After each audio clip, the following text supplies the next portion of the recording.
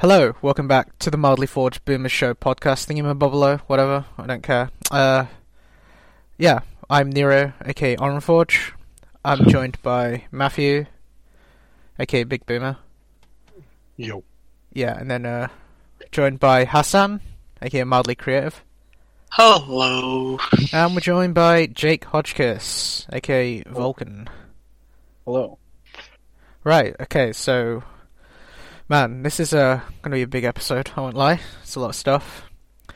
Where do we begin, honestly? I'll open it up. Go in order. Alright, okay, fine. Esports, lol, XD. Back to square one again. Literal lol. Yeah, League of Legends, Worlds, XD. Who do you think we're going to win, guys? I swear. I mean, probably. It's either for Worlds, it's either EDG or SKTT1. Honestly, I don't see it being anybody else. Maybe a Chinese team. Who knows? But G2 not in Worlds? I don't actually know yet. Right. They will, but to be honest, they haven't won in ages. I don't think. Yeah. And a lot of the Korean teams just tend to do better these days. To be honest, I say this as an EU fan, specifically a Fnatic fan. The EU teams aren't looking good, even in like play-ins. Not this time round. Anyway, last year it was pretty bad. Aren't Fnatic like 4-0 at the moment? They're did they lose 3-1. last night? They lost last night. Yeah. Oh, they lost last night. Okay. They lost to Loud, by the way, a Brazilian team. You know, from a minor region. So it says much about how us not scrimming is detrimental to us playing at Worlds. Quite a big team, don't they? No. The issue is right. Like the Korean teams never won a scrim. Yeah. They don't like scrimming with teams outside of Korea because they don't get anything out of it. Because compared to them, EU is just less skilled, unfortunately. Yeah. And like by scrimming with the EU, they're giving the EU teams an advantage, right? Because they're getting better by playing against their opponents. So realistically speaking, they have absolutely no reason to agree to scrim, right? Yeah. So the only region really that EU can probably scrim against is NA, and well, I don't think I need to talk about that. Yeah, I was gonna say, like, region-wise, NA is just, like, the C9's gulag. been alright recently. Yeah. It's just, yeah. So, Haas, you said your predictions are EDG or T1, or a Chinese team. I'm pretty much going to say the exact same. It's going to be, like, DWG or, like, T1 or a Chinese team like EDG. What do you think, I'm still going G2. Really? Still going G2, that's we don't really see the the Asian teams and the European teams play against each other enough to know the difference in skills. To be fair, given the amount of times they have lost, an Asian team has won. Like, when was the last time a European team won? Like, 2014? Worlds, specifically. Yeah, Worlds, obviously. But yeah, 2014. No, 2011, my bad. Fnatic. Was it 2011? Literally Jesus the only Christ, title EU's gotten at Worlds. Yeah, Fnatic. But some people argue it doesn't count as a World Championship because the Asian teams weren't there. But, you know. Well, it'll either be Gen G or it'll be G2. Yeah. It's going to be one of the two. I don't think anybody else will. Jake doesn't watch League, so looks like you're not missing out much, I won't lie. It's pretty depressing anyway. So whereabouts are we in Worlds, really? Because I've not had a chance to watch myself recently. We are still in play-ins at the moment. We're in play-ins day 4. As of recording this is the 2nd of October, 2022. So, yeah. Nice. And then group stage should be in a few days, I think. Yeah. So, I don't know. We got that to look forward to. Like these Korean teams versus other Korean teams, it looks like there's a skill gap, but you'd never really know. These European teams could be just better prepared for these sort of things. I don't really know, to be honest. Yeah. I don't know until it happens. Just going off the way that orgs usually work, a lot of people that play on these Korean teams have to be at a specific level in solo queue. Otherwise, they'll get shouted at by their coach or whatever. So, just before Worlds, you'll see people like Faker, like Ghost, sat there in solo queue, right, testing weird shit, right?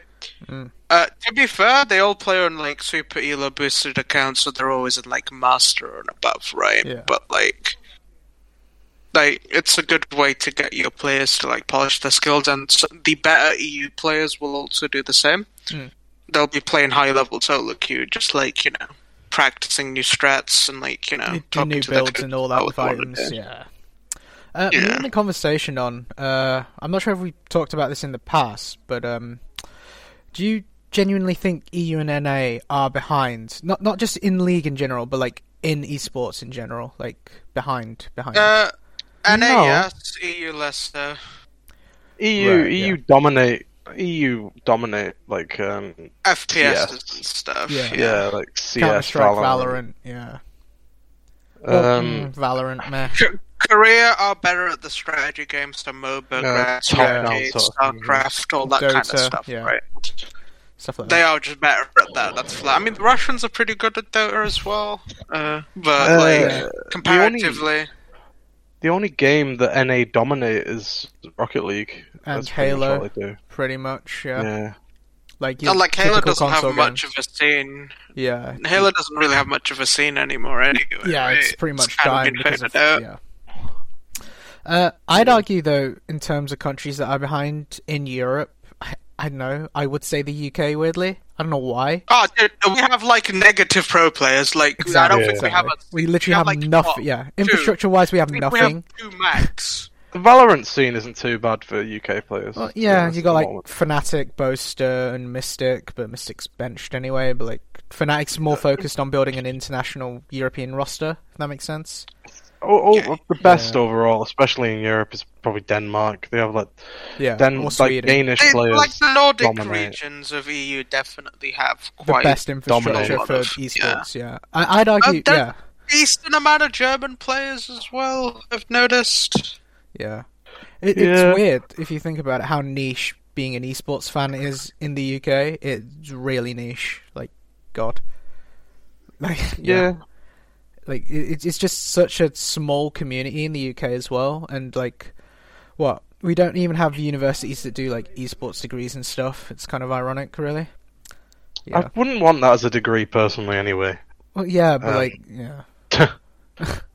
I get that, but like trying to compare that to like America and like other European countries. Here's a degree in being good at League of Legends. It's like that's such a useless degree. Yeah. Well, they do a quote-unquote gaming degree, but like, I know. Such a useless degree, and I pity anyone who does that degree. I'm sorry. But... we actually know someone who does, but I'm not going to say his name. Ah, right, okay. No doxing. All right, nice. Right, I'd argue, what was I trying to think of? The UK is so behind in esports, and I do genuinely believe, personally, esports is the future. Like, it's just depends. It depends. Some of it's dying down. Yeah, I mean, well, you got like football teams like Barca FC that have like League of Legends team in like Superliga, and then Manchester United and City don't have anything like in relation to that. Schalke 04 literally had a spot in the LEC until like last year. So Schalke. Yeah. I mean, Wolverhampton Wanderers still support Asian team, and they sponsor Evil Geniuses.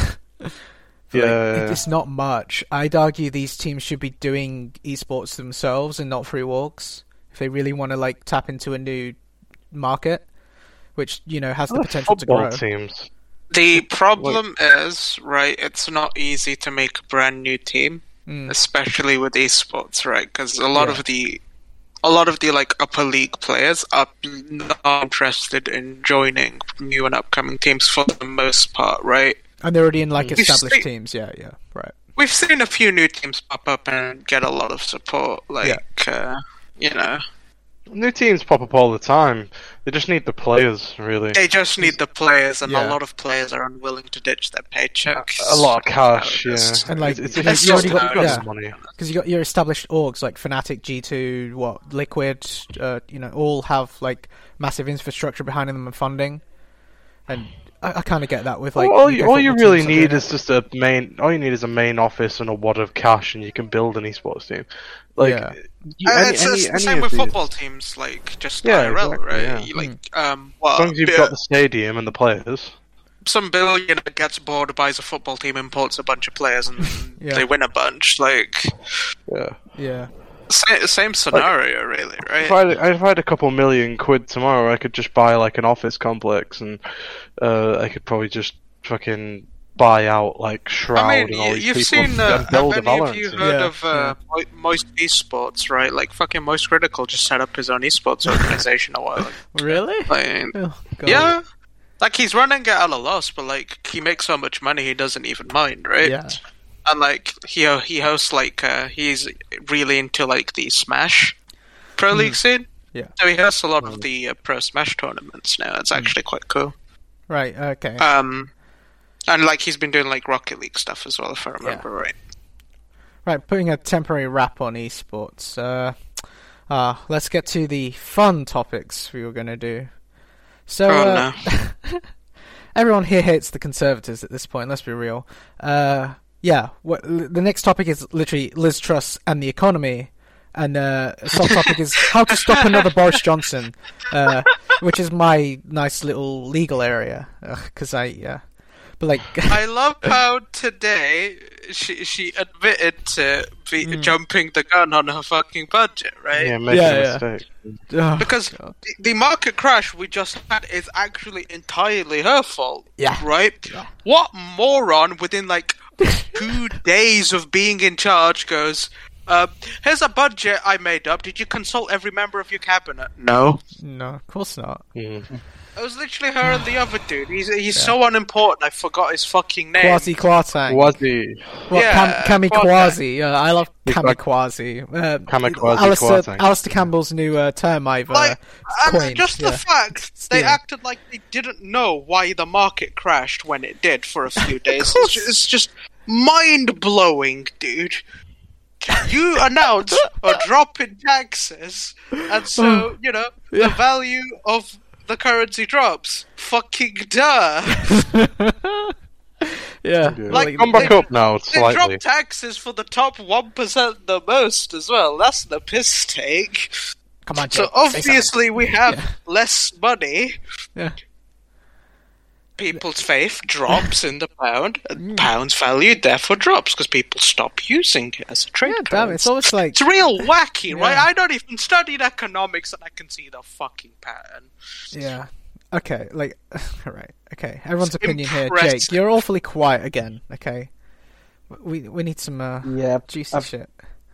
Yeah, I've been reading articles about it to actually really get some of those. Because the people who'll take the slack from all these tax cuts, the plebs, just the average working man, will have to pay for these tax cuts. People who barely have enough money to get by have to pay for these constant tax cuts for Liz Truss's mates. Yeah. Why? Why do we accept this every fucking time? Because, it's what we get for voting in Tories, really. I won't lie.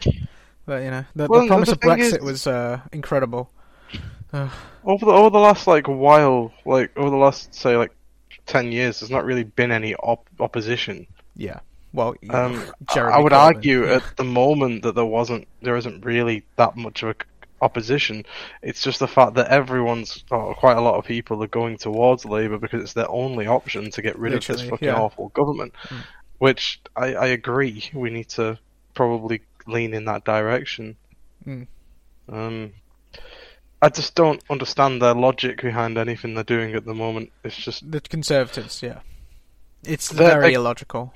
They're giving more money to everyone, so they'll spend it, but yet they don't realise that even if they do spend it, they're only going to get, 20% of that back or something like that in taxes and stuff like that. And these rich billionaires that they're giving tax cuts to, I'm sorry, they're just going to be Smaug from fucking The Hobbit and just hoard all the fucking gold in Erebor. Literally. We're going to do the exact same because the price of living has gone up. We're not going to be spending it going out in shops and spending this extra money. It's going to go straight to the fucking to power and gas and electric and all that sort of stuff. But they could have quite easily have. I would have rather have lost an extra £100 a year or £200 a year by them raising taxes, them getting all of that money and then putting that money into sort of fixing the energy crisis we've currently got going. But in fact, they've just fucked themselves out of more money and then putting us in a worse position as civilians. It's I don't understand the logic there. And then to completely write out a windfall tax that a lot of the companies actually approved and said do it because we don't need all this profit. A lot of the companies, Apple, Amazon, they've all said do a windfall tax. They're making huge profits and it'll help the country. But we need people to spend money so we can actually still do business, And by the way, what Liz Truss has done is basically done political suicide. Like, let's be real. She's pretty much lost the next election at this rate. Unless something awful happens. I don't know if you guys heard about a lot of trust fund people were putting bets on whether the pound would drop in value.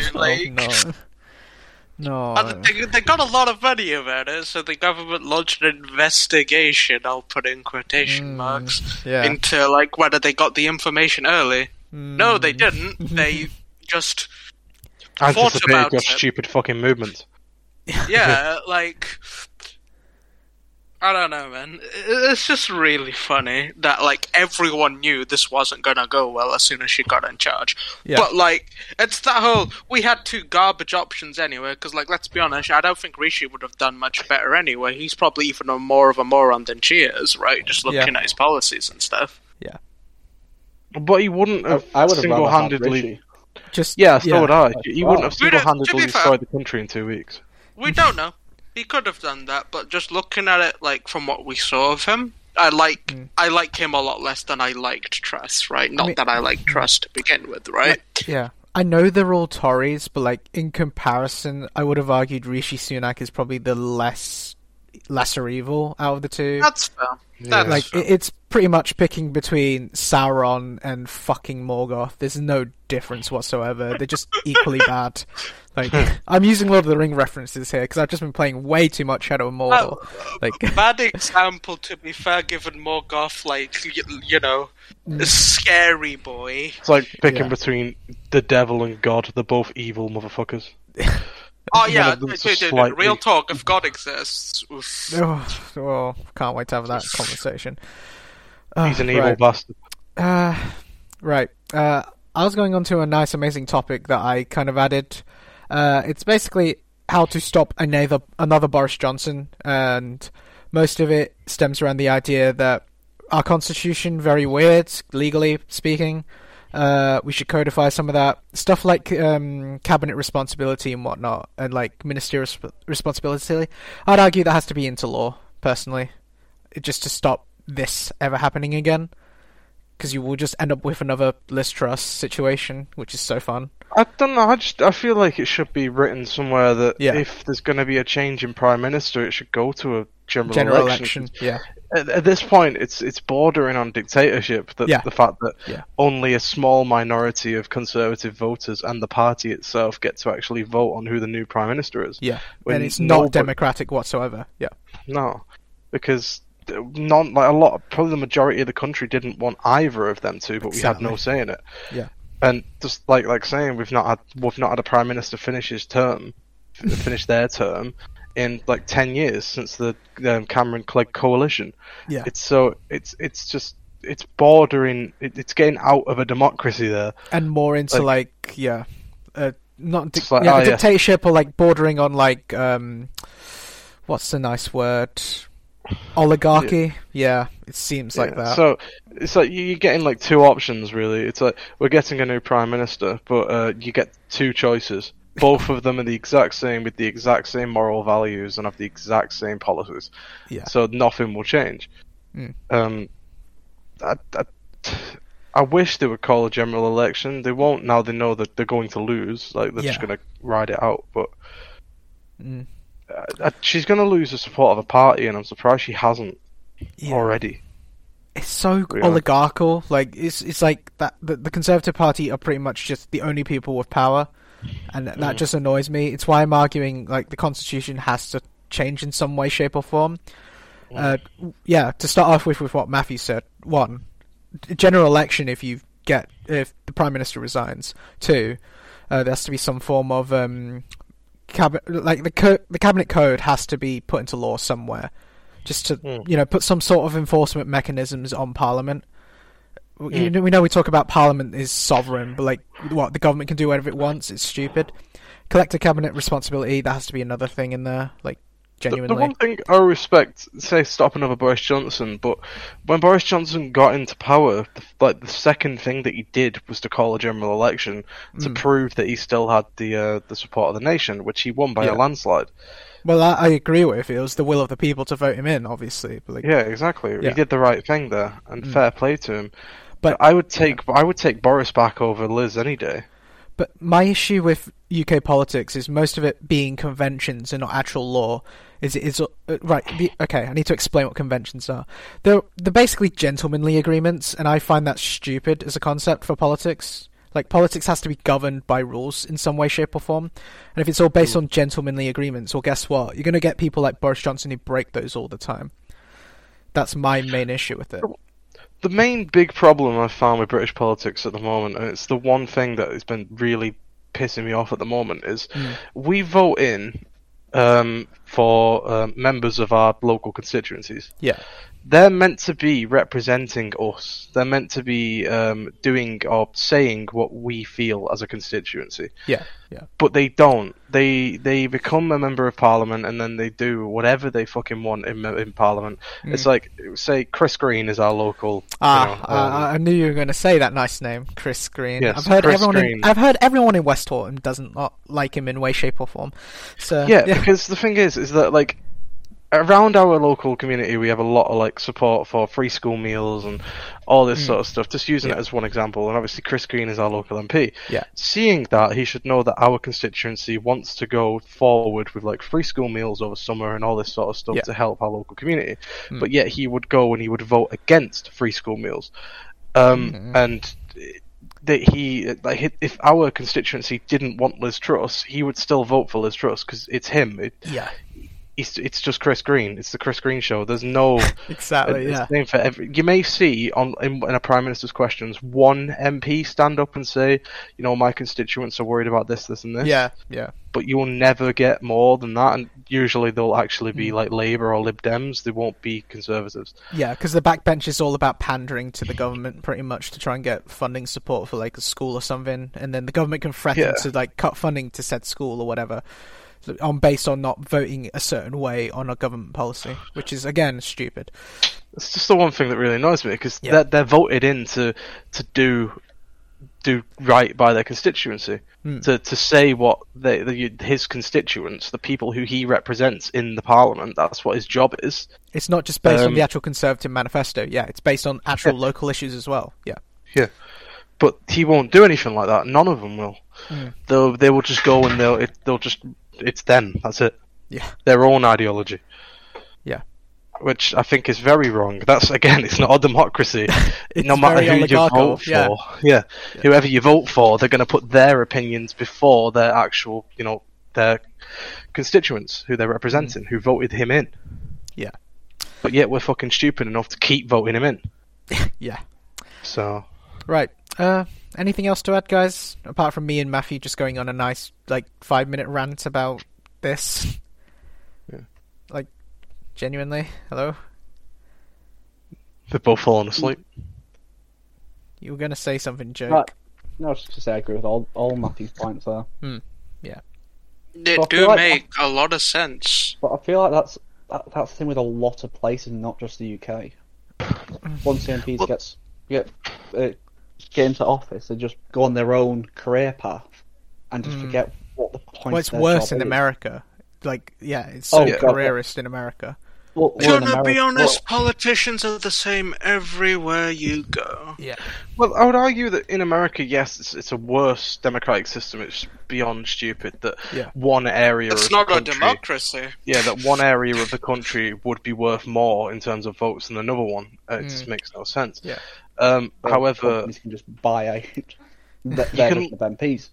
It's a lot more about lobbying over there than it is appealing to the people. That's what I was on about. You can look at it in in their terms that although it may be fucked up and it may be a complete mess, they do have their own governments within each state, which they still have controls over their laws. You see, you have multiple states in the US that will have legalized weed, a lot of them that won't.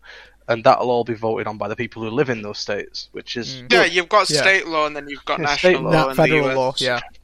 Which is good, and I completely agree with that. Because, say, like, if Greater Manchester wanted something different from Liverpool or from Merseyside, they should be able to do it. The demographics of people living in each area is different, so like it does make sense that different places would have different laws to accommodate the different people. But in the same vein of things, not having consistent law causes a lot of problems when you're trying to prosecute people. Yeah. Because, if someone commits a crime and then crosses state lines where that's not a crime, you have to go through the federal system to have them expedited to the state you want to prosecute them. Well, I'd argue a good example of a country that's very similar to ours but does a federal system is Australia.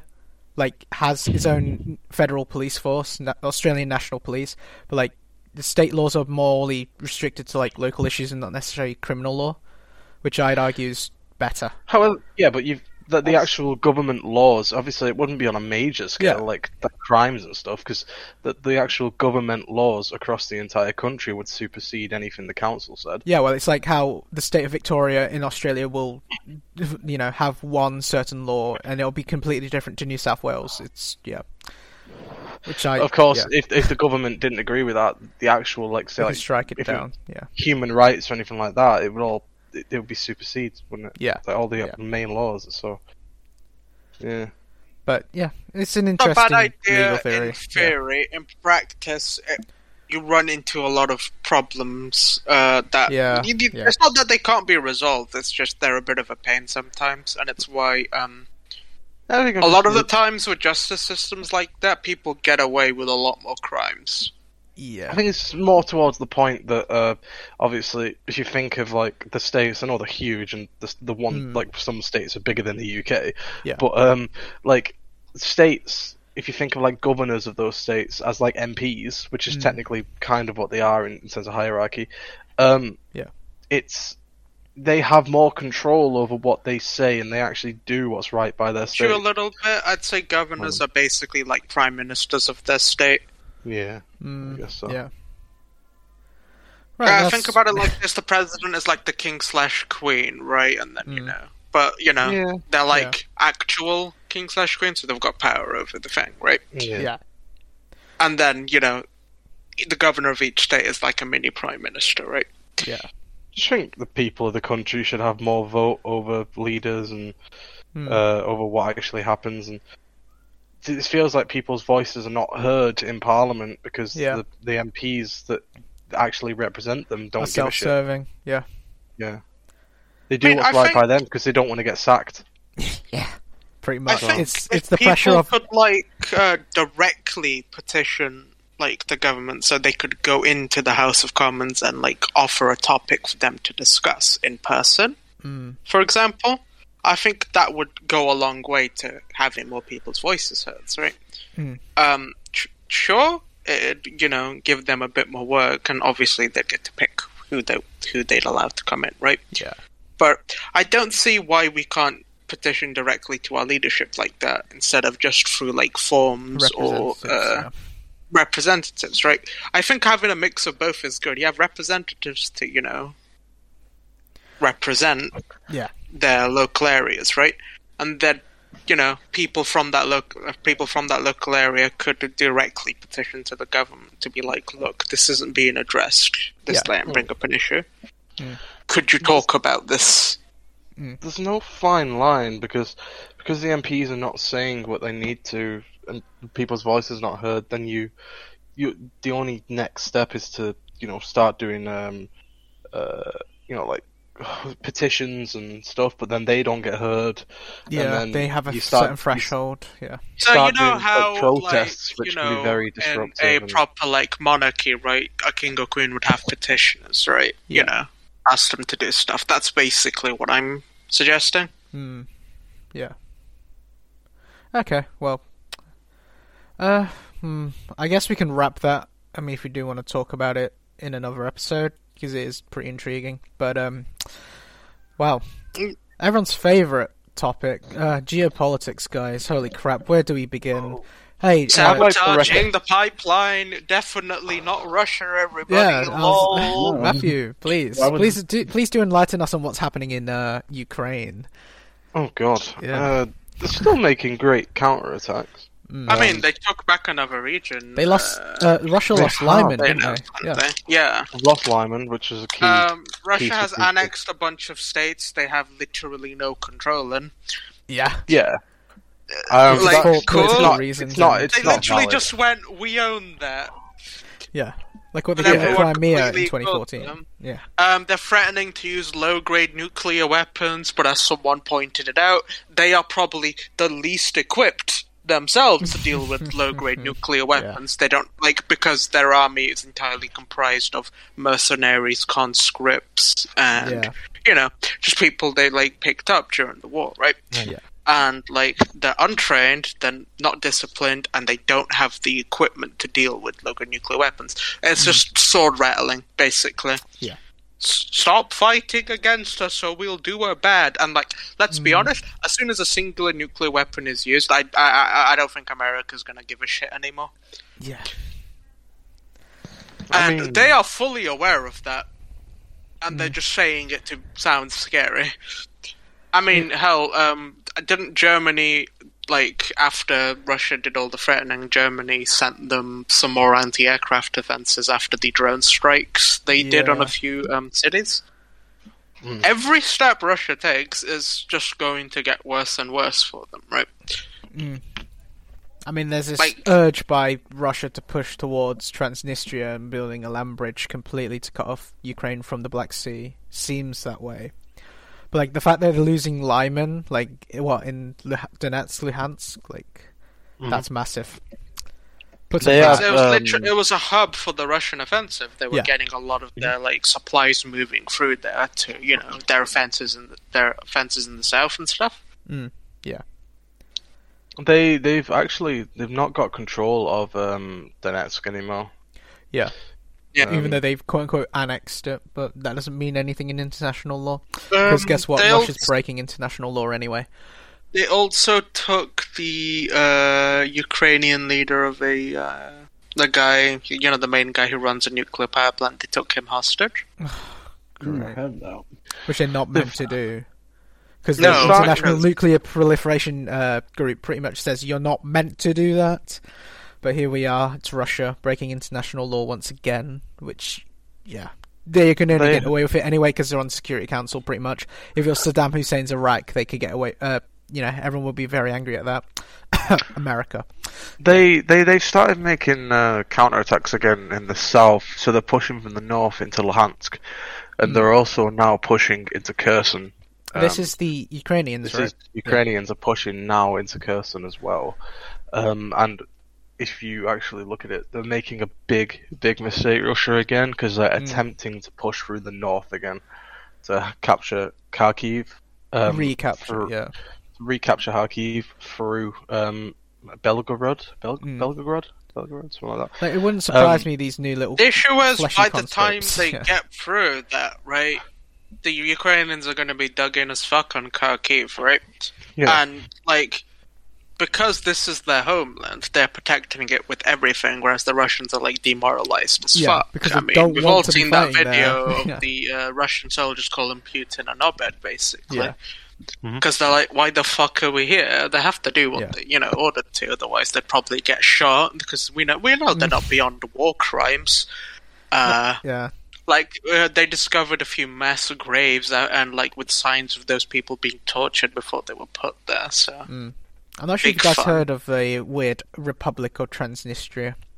Very unusual, to say the least.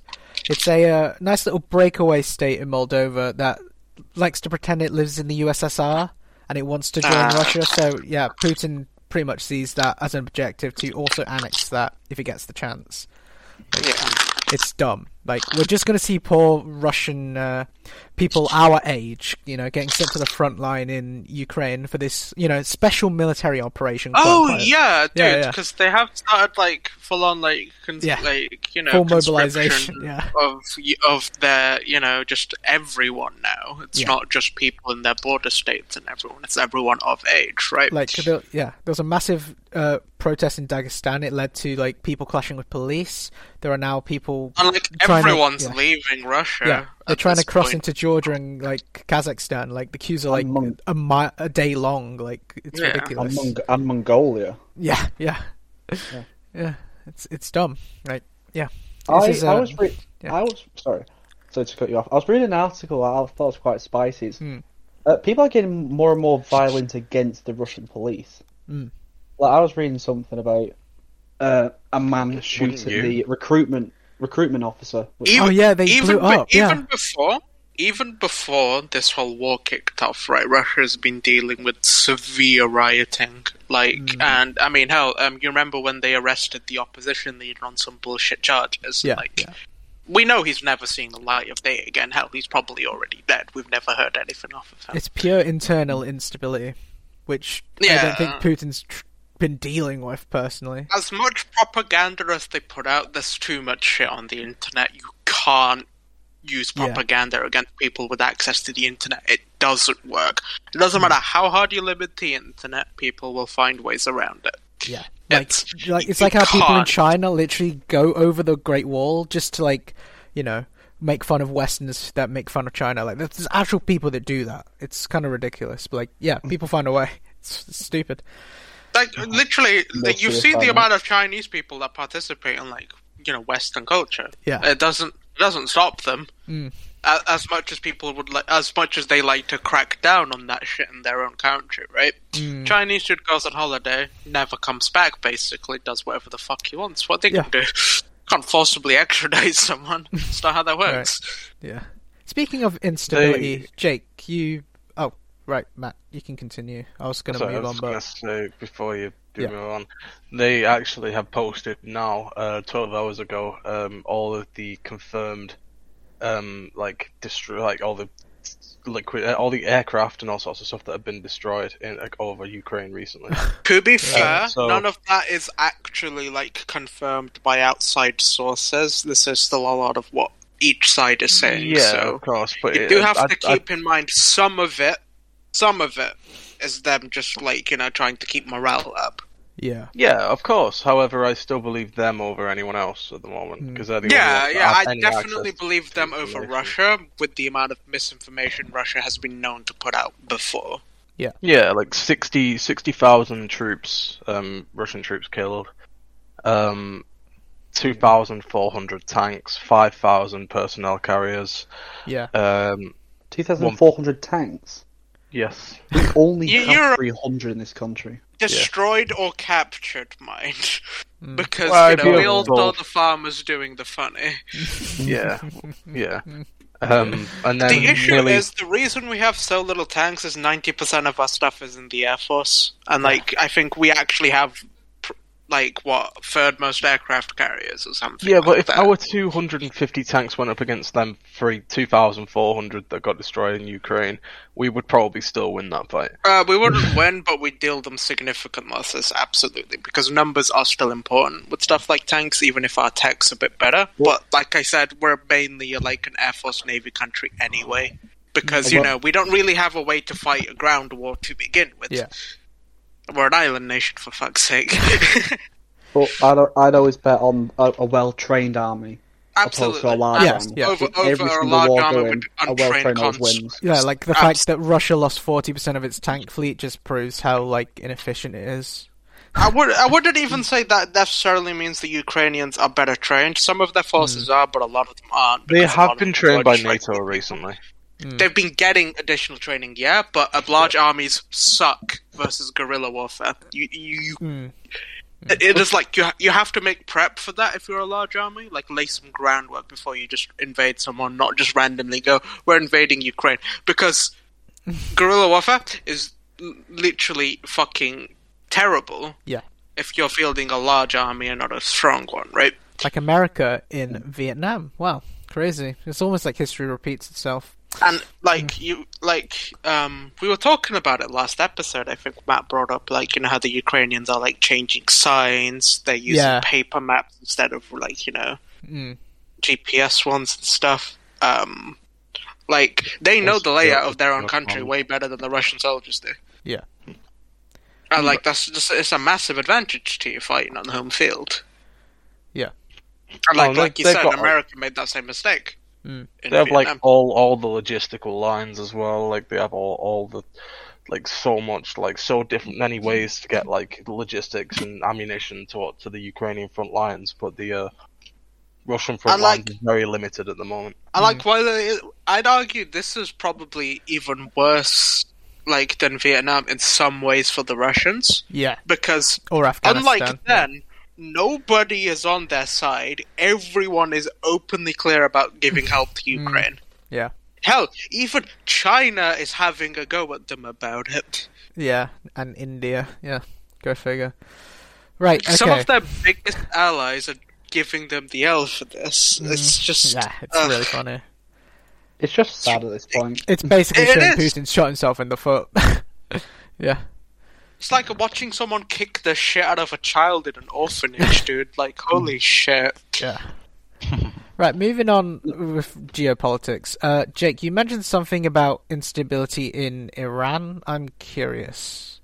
I need a bit of context about that. Yes. Yeah. Iran might be boogling soon. Well, they're already boogling. Because, Iran's a very... Revolution. Different... It's a very different place. It's very religious. It's very conservative. And anything that doesn't follow these conservative rules is just dealt with disgustingly. You are taken in for re-education. What happened was a woman didn't wear her headdress properly, and the police just beat the shit out of her and killed her. It's absolutely disgusting, and because of that, people from all over the country are protesting. Protesting a country like that means you must have serious balls doing that. Because the police will just open fire on you. Isn't this the quote-unquote morality police that in Iran to enforce Sharia law? Or something stupid, So, the thing is, right, they have done riots before over shit like this, right? Because this has been going on for fucking years, right? And I mean, it doesn't really have to be a severe fucking infraction either. You could legit have a strand of hair out of your fucking scarf if you're a woman, right? And then beat the living shit out of you, right? To re-educate you, right? But this is by far the worst instance of rioting and just large scale destruction, really. A lot pretty much everybody in every class of living there has just said fuck it. This we've had enough, whereas previously it's been specific groups of people like the Kurds or the Turks or stuff like that. Oppressed groups in Iran, But even the rich people are having enough of this shit, right? And they're out on the street throwing Molotovs at the police, dude. Tear gas and shields are great and all. Until someone throws a brick at your fucking head and your helmet breaks, right? Yeah. Unless they are willing to open fire on civilians, which I'll be honest, 90% of military personnel will probably not be willing to do. Some of them will, absolutely, right? Most of them probably won't because they know people in that crowd, right? Yeah. That's the scary thing about a revolution, right? Because the problem is the current leader of Iran is completely inflexible about these rules. Previously, the previous leaders have been sort of, modernizing a little bit, letting people do reasonable things. But the current leader of Iran went straight hard-ass fucking traditionalism, and it's just bit him in the ass, really. Yeah. Is this still not a good look? I think so. Not sure. Second supreme leader of Iran. Yeah. Of course, they've only had two. It's a Islamic Republic, guys. I swear. Yeah. The previous leader actually busted out quite a few reforms, to be honest. But this dude is just a piece of shit, really. Yeah. Because remember, religious repression is very good, healthy for your country. Yes, for sure. President Ibrahim Raisi. My bad. Whatever. I just butchered that pronunciation anyway, so it doesn't matter. It's not like what is Iran going to do about me doing that anyway? What, they're going to drone strike me? Good luck with that one. Mr. Obama. Yeah. He lives in London.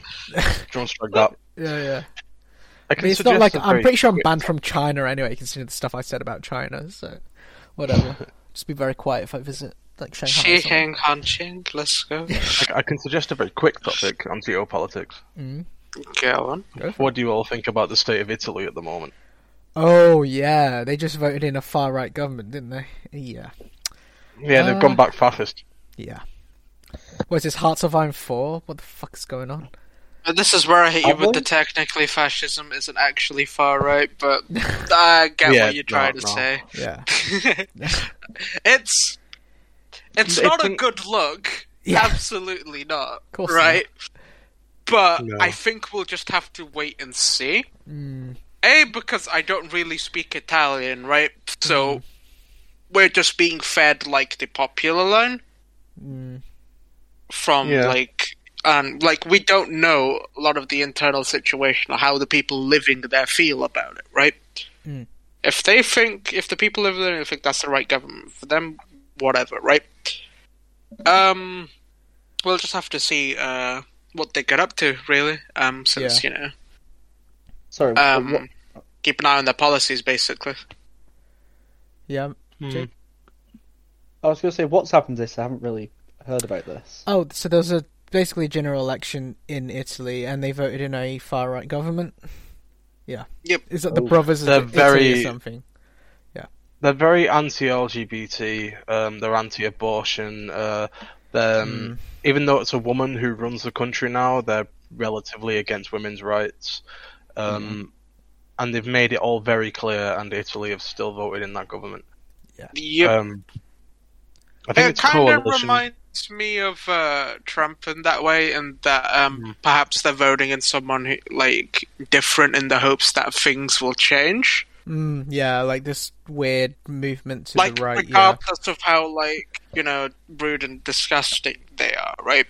They just want to, try and make a difference in their country and prevent it from stagnating. Yeah, right? they're the most nationalist people, aren't they? Like, patriotic. Yeah.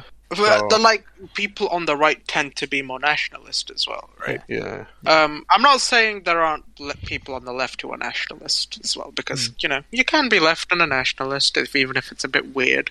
Yeah. But, the trend goes, further right you get, the more nationalist your beliefs become. Maybe a lot of these people were voting in, the nationalist side of this party rather than, the fascistic side, yeah. Yeah, and, they obviously probably, while they have been open about it, I doubt they were, advertising the fact that they hate women or whatever, right? No, the whole campaign was advertising to end, because Italy's going through going through a living crisis, all costs are going up and they're struggling. Like every other country in existence currently, yeah. And there's a lot of far right parties across the EU. I think the Swedish far right party has made gains. It's the second biggest party in Sweden now. Yeah. It's just far right parties all over the place. They've been the Swedish far right party anyway. The reason they've gained a lot of ground is just because because of how lax the previous or the current government's been with immigration. And this isn't the good kind of immigration, where they're accept refugees that they can actually house. It's more just sort of come in, which is I've got nothing against accepting refugees, but if you've got nowhere to house them, you're just actively making it worse for them. Well, isn't Sweden officially the rape capital of the world as well now? Yeah. Oh, great. It's got the highest level of rape. And I know a kid who lives in Sweden, right? He hangs around our group sometimes when we're playing games, and he's talking about how like he lives in one of the nicer regions that he isn't in this situation, but he's talking like over there on their equivalent of eBay, you can buy like bulletproof vests, right? Because gun crime has become a real problem in specific regions. Like if you live in certain places, you are advised not to go outside without wearing a bulletproof vest. No, that is fucking ridiculous, right? And I can see why the far-right party would gain, ground basing their, policies on preventing that, which the normal government should be working towards as well. But they fall into that trap of, they're trying to stick to an ideal they can't possibly enforce.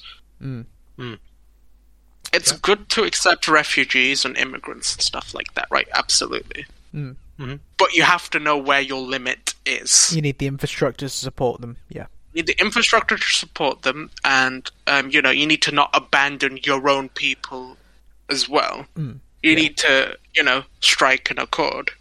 Yeah, it's about Otherwise, you're going to run into problem, right? Because while having multiple cultures in an area is good for growth, right? Yeah. You also have to integrate that slowly into your environment. Like culture shock is very real. Yeah. Yeah, one of the things the UK has done well in that regard. I mean, obviously it's been slated for like these refugees are on the Calais border, but we don't have the infrastructure for them yet. Yeah, and it's like in terms of doctors and stuff, we struggle with it nowadays around our area. But we don't outright deny them either. No, but I mean, the thing is that they're already in France. I mean, that sounds really horrible. They could stay in France for now. It's not a bad country. In fact, arguably, it's better than the UK at the moment. It's a very questionable thing. If I was a refugee, I think I'd rather stay in the EU than go to the UK at the moment. The only benefit is free healthcare, right? And like from being part of the community that a lot of these people are from, right? Yeah. There's this ideal of the UK being this like strong pillar of the West, really, right? A really strong country. Yeah. And a lot of these people, unfortunately, they're uneducated because they've just not had the chance to, actually get an education, right? So there's two methods. They either go through the illegal method or the legal method, right? Legal method is they learn some basic English, right? They come over while, get married to someone over here, right? Use that little, I won't really call it a loophole, but use that, bit of legality there. And, they, move to the same community over here that they had back home, and just work and send money back to support their families, right? And a lot of those people don't ever leave those communities, right? Yeah, they stay as insiders in their communities and work themselves lack to of the bone. integration. Have to go back, and there's just no integration, exactly, right? And this is. It's not all of the community, don't get me wrong, because there are some very well-educated people that come over, right, and, make a living, but a large majority of it is, those kind of people, right? Well, I say this is, a second-generation immigrant, because my parents are from the Philippines, they've integrated very well to British culture, but, they still try and maintain that cultural link to home, if that makes sense. It's healthy to have a cultural identity. It's not healthy to isolate yourself within it. Yeah, it's not, Which I kind of get with this whole far right-wing surge in mainland Europe, which is concerning. It's concerning, yes, but you got to understand that these people... It's a reaction to poor government. Yeah, they're being pushed into that direction. This country will get pushed into that direction if a party rose up to promise to fix all the issues we have and actually have a good agenda and a good, And to be fair, I mean, quite recently, Labour got a massive boost. I mean, 56% polling currently, right? Yeah. That's pretty good. And that's mad, they got a massive boost with Liz Truss's absolute abomination of a budget, right? Yeah, which oh my god, it's the fact that as soon as they announced that budget, it pretty much just dipped. Yeah, ridiculous. There's a complete lack of trust. Yeah. Or lack of trust, should I say? She's been the Prime Minister for like 2 weeks, and she was making like major changes that affect the economy. I mean, doing good ones. That's what I'm saying. Yeah, I mean, but like, if there was a party that rose up in the UK that sort of said the same things that, say, the ones in Italy did, that they could fix everything, and they actually had a good way to do it, and they proved it. They had like an action plan. Yeah, an action plan and stuff like that, which is a lot of parties don't have at the moment. Yeah, Labour are getting there with one, but the problem is with Labour is they do everything, all of their policies and stuff come from just spiting the Conservatives. Yeah. Like, yes, it's very reactionary. Yeah. We're going to do the complete opposite, and then there's another policy. Parties suffer from that immensely, though. They they can't compromise on anything ever. Yeah. And like it just makes them look really petty, right? And like what people are looking for in leadership is not petty squabbling, right? Yeah, they're looking for someone who can actually, make a difference in their lives. Which I get this whole apathy to politics now. It does make sense looking at it from this perspective. Yeah, it looks fucking hopeless to someone who isn't really looking outside and isn't really into politics, right? Yeah. Just to reiterate, unless you're into politics, it's very hard to see how you can affect big decisions. And when you see the people making those big decisions run the country in the ground, and you've seen them do it time after time after time through several general elections, right? You just stop giving a shit naturally, because you're like, what's the point? It's going to be the same anyway, right? And that's the trap a lot of the people are in currently. I mean, hell, as far as local elections go, I'm going to actively look into stuff, but I couldn't really give a shit as far as general elections go anymore. Pointless, right? I've fallen into that trap a little myself. I mean, hell, I'm probably going to vote Green Party in the general election, because fuck it, I don't want to commit my vote to any of the other two. They're all shit. The problem is that this is the problem at the moment, because a lot of the people I know that have actually done that. But the thing is that we need change in a party, and if you don't vote for one of these two main parties, this is the problem. It's just a wasted vote. You're just going to end up with another... That's a logical fallacy in itself, though. You have to vote those two parties, or it's a wasted vote, because a lot of people think that way. We will always be stuck in those two parties, right? And it's not a problem you can solve, really. It's like the whole idea, what if we all just didn't vote, right? Yeah. It's not going to happen. Someone will key in a vote. And it's the same with what if a new third party appears that is genuinely decent? A lot of people would be too afraid to make that jump and will vote just to do flagship parties, and we'll be stuck in the same problem. You've got the two main parties, obviously, the two opposite ends of the spectrum, but there is no middle ground. You've got the Lib Dems, but why would you far vote right? The issue is there will never be a good middle ground with partisan politics the way they are currently, right? Yeah. Hell, where human nature is. A lot of people will base their identity around something, and when politics are involved, people will just base their identity around left or right. Yeah. There isn't really a strong movement of people identifying with the centre to begin with. Oh, this is the problem, is that every other party they're a joke. They're all a joke. It's just the Green Party. If you want to go Green Party, they don't have any real ideas on how to run a country. It's all just And you've got Lib Dems, who are very we like what the Conservatives are doing, and we also like this what the Labour are doing. So it is a middle ground, but they're just closeted Conservatives that have no idea how to. I'm going run to say countries. They are not a middle ground. They are the idea of a middle ground that doesn't exist. They are 90% Conservatives, and they agree with Labour on 3 points. 10%, yeah. It's just there's no. As far as it goes in terms of parties, it is one of the two main parties. Unless a new one appears, it's either in England you've got Conservative Labour, in Wales you've got Conservative Labour, Plaid Cymru, you've got Scotland's SNP. got SNP. Yeah, to be fair, Labour's dead there. I don't really consider like the country-specific parties. Really, they're pretty much never going to be in the running anyway, just because of the way our votes work. Right, number of people just isn't enough to vote those people in. Yeah, to big parliament anyway.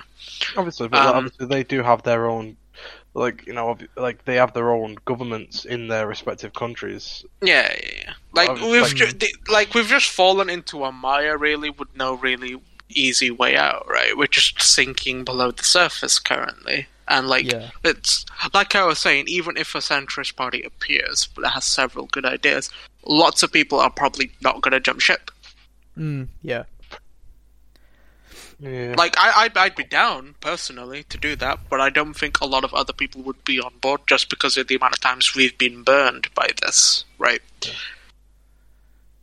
It's very easy to become cynical when everything looks hopeless, right? It's very easy. God, we're on 1 hour now, damn, okay. Nice. What do we want to talk about now? It's either we can do the history shell or we can talk about Stoicism. I don't know what Stoicism is, if you want to enlighten me. Alright. It's bullshit, but I'll let Nero explain before I have a go at it. Really? Okay. Well, I don't know. It's helped with my mental health, really. I mean, a lot of people say it's a dead philosophy. Fine. But it's fine. About... If it helps you personally, that's fine, but I take several issues with it myself. Yeah. It's kind of based around the idea of self-discipline and self-control with, like, actions and whatnot. How you should try and live, like, a somewhat virtuous life, if that makes sense.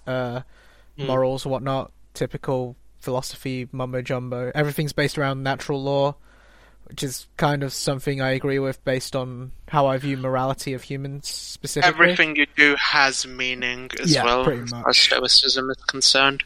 It's like it's very manifesty, if that makes sense. Like it's like manifest destiny type thing, right? You kind of agree with it, yeah. What you put in is what you get out, right? Yeah. If you have responsibilities, you know, you get stuff out of those responsibilities, which that on its own isn't a bad idea. Where I take issue with it, right, is its discussions of meaning. There are plenty of completely meaningless actions, right? I think we can all agree on that, right?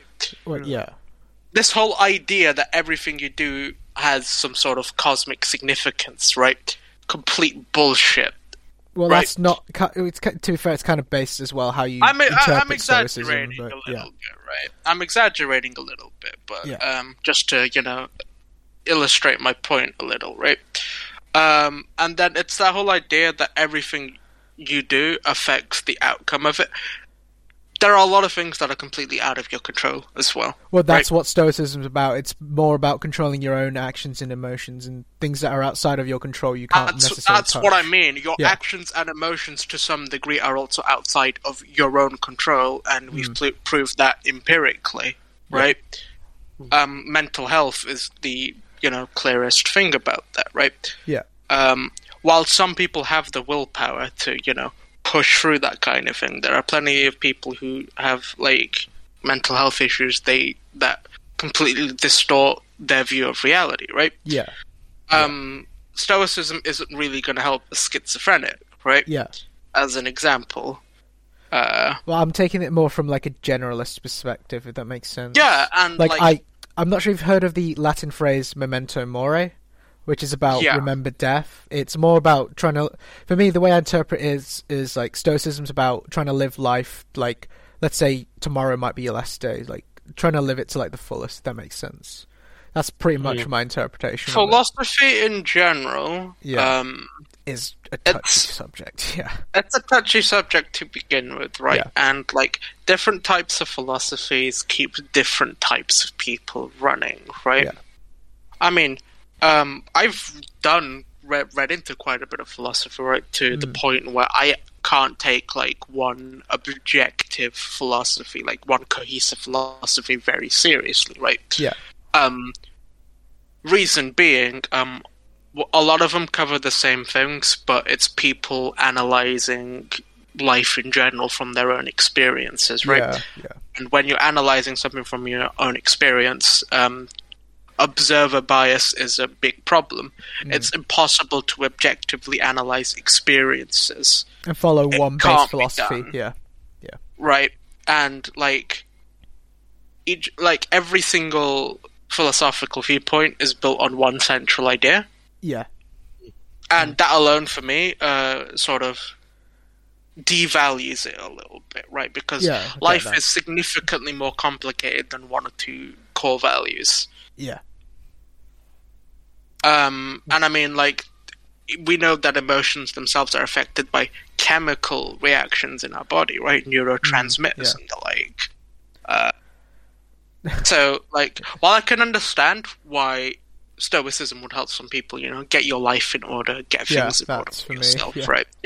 Lock down your own life, and then, you'll be able to affect other things first. Yeah. Me personally, because of the amount of things outside of your control, simply focusing on yourself isn't a good idea, I think, right? You've got to maintain a lot of... How do I put this? You've got to keep in mind that a lot of the things you try to get in control will continually move outside of it. Yeah. It's more based on an objective. Yeah, I get that. Objectivity, yeah. If you take philosophy as ideally, this is where I would like to be, that is probably the healthiest way to use it, right? I don't go as far as saying Stoicism is going to rule my life. No, God, no. Exactly. Like, it's just for me, it's just like a, not necessarily a belief system, it's more like a code to follow, if that makes sense. Like philosophy and religion are quite intertwined in that respect, right? Because a lot of religious people like to argue that we wouldn't have morals without religion, which is complete asinine bullshit. Because my argumentation of natural philosophy, laws is, it's based on philosophy. Literally exists, right? And plenty of cultures with no interaction with each other have, certain laws that are, based around morality. Set. Religious people will take this to argue like, oh look, this is proof of God. No, it's not. It's just the human condition. Yeah. What it's proof of is that we are social creatures that have realized that we have a higher chance of survival when we're in a group. Yeah. Each society that approaches these set of rules approaches them from a different perspective. What is evil and what is good is defined entirely by a specific society. The Aztecs committed human sacrifice, right? Does that mean that they were, that they just ran around killing people, or that, their society was worse than another one, they were more evil or more good? No. In our standards, that'd be evil as fuck, right? But in their standards, that's perfectly fine. They're appeasing their sun god, right? Yeah. To prevent the masses from starving or whatever, right? I'm not entirely sure what the Aztec religion did. I'm not a archaeologist or anything. Yeah. Or a historian, right? But you get where I'm coming from. Yeah, you right? can't make the argumentation that morals are based on God, because humanity is naturally going to have moral values anyway, which is kind of why I subscribe to Stoicism in the first place, pretty much. Any species with intelligence. Yeah. Any species with intelligence. Yeah. And philosophy is along the same vein of religion, right? Different societies will approach different problems in different ways, and that leads to different viewpoints. And there you go. And I mean, we saw there are plenty of bad philosophies out there. Nihilism being the number one, when literally the creator of the philosophy really said, "This is fucking stupid." Yeah, I was so depressed nihilistic. as fuck when I made awful, this. Yeah, it was such an awful plot for me at one point. Being a nihilist is awful. And the whole idea that all of your actions will have no meaning in the greater cosmos, well, obviously, but why should that affect you, right? Yeah. And I mean, hell, right? This is sort of depressing, right? But humans have affected the universe on a cosmological scale. Global warming. Yeah. Pollution, right? Running our planet into the ground is a very real example of nihilism being complete bullshit. Yeah. Damn, 1 hour, 8 minutes. Right. That's sending satellites into space, we've got plenty of examples of affecting the universe on a cosmological scale, right? It may be infinitesimally small, but it's there. Yeah. Oh, well, that was an interesting wrap, I guess. I guess we can leave it there. Yeah. We did ramble quite a bit, but it's fine. But we don't care, Yeah, it was interesting. Yeah, we got pretty much everything done, so, yeah. Anyway, that's the end of this episode, so, bye. L plus ratio plus life is meaningless, X day. Oh yeah, nihilism is kind of cringe, lol.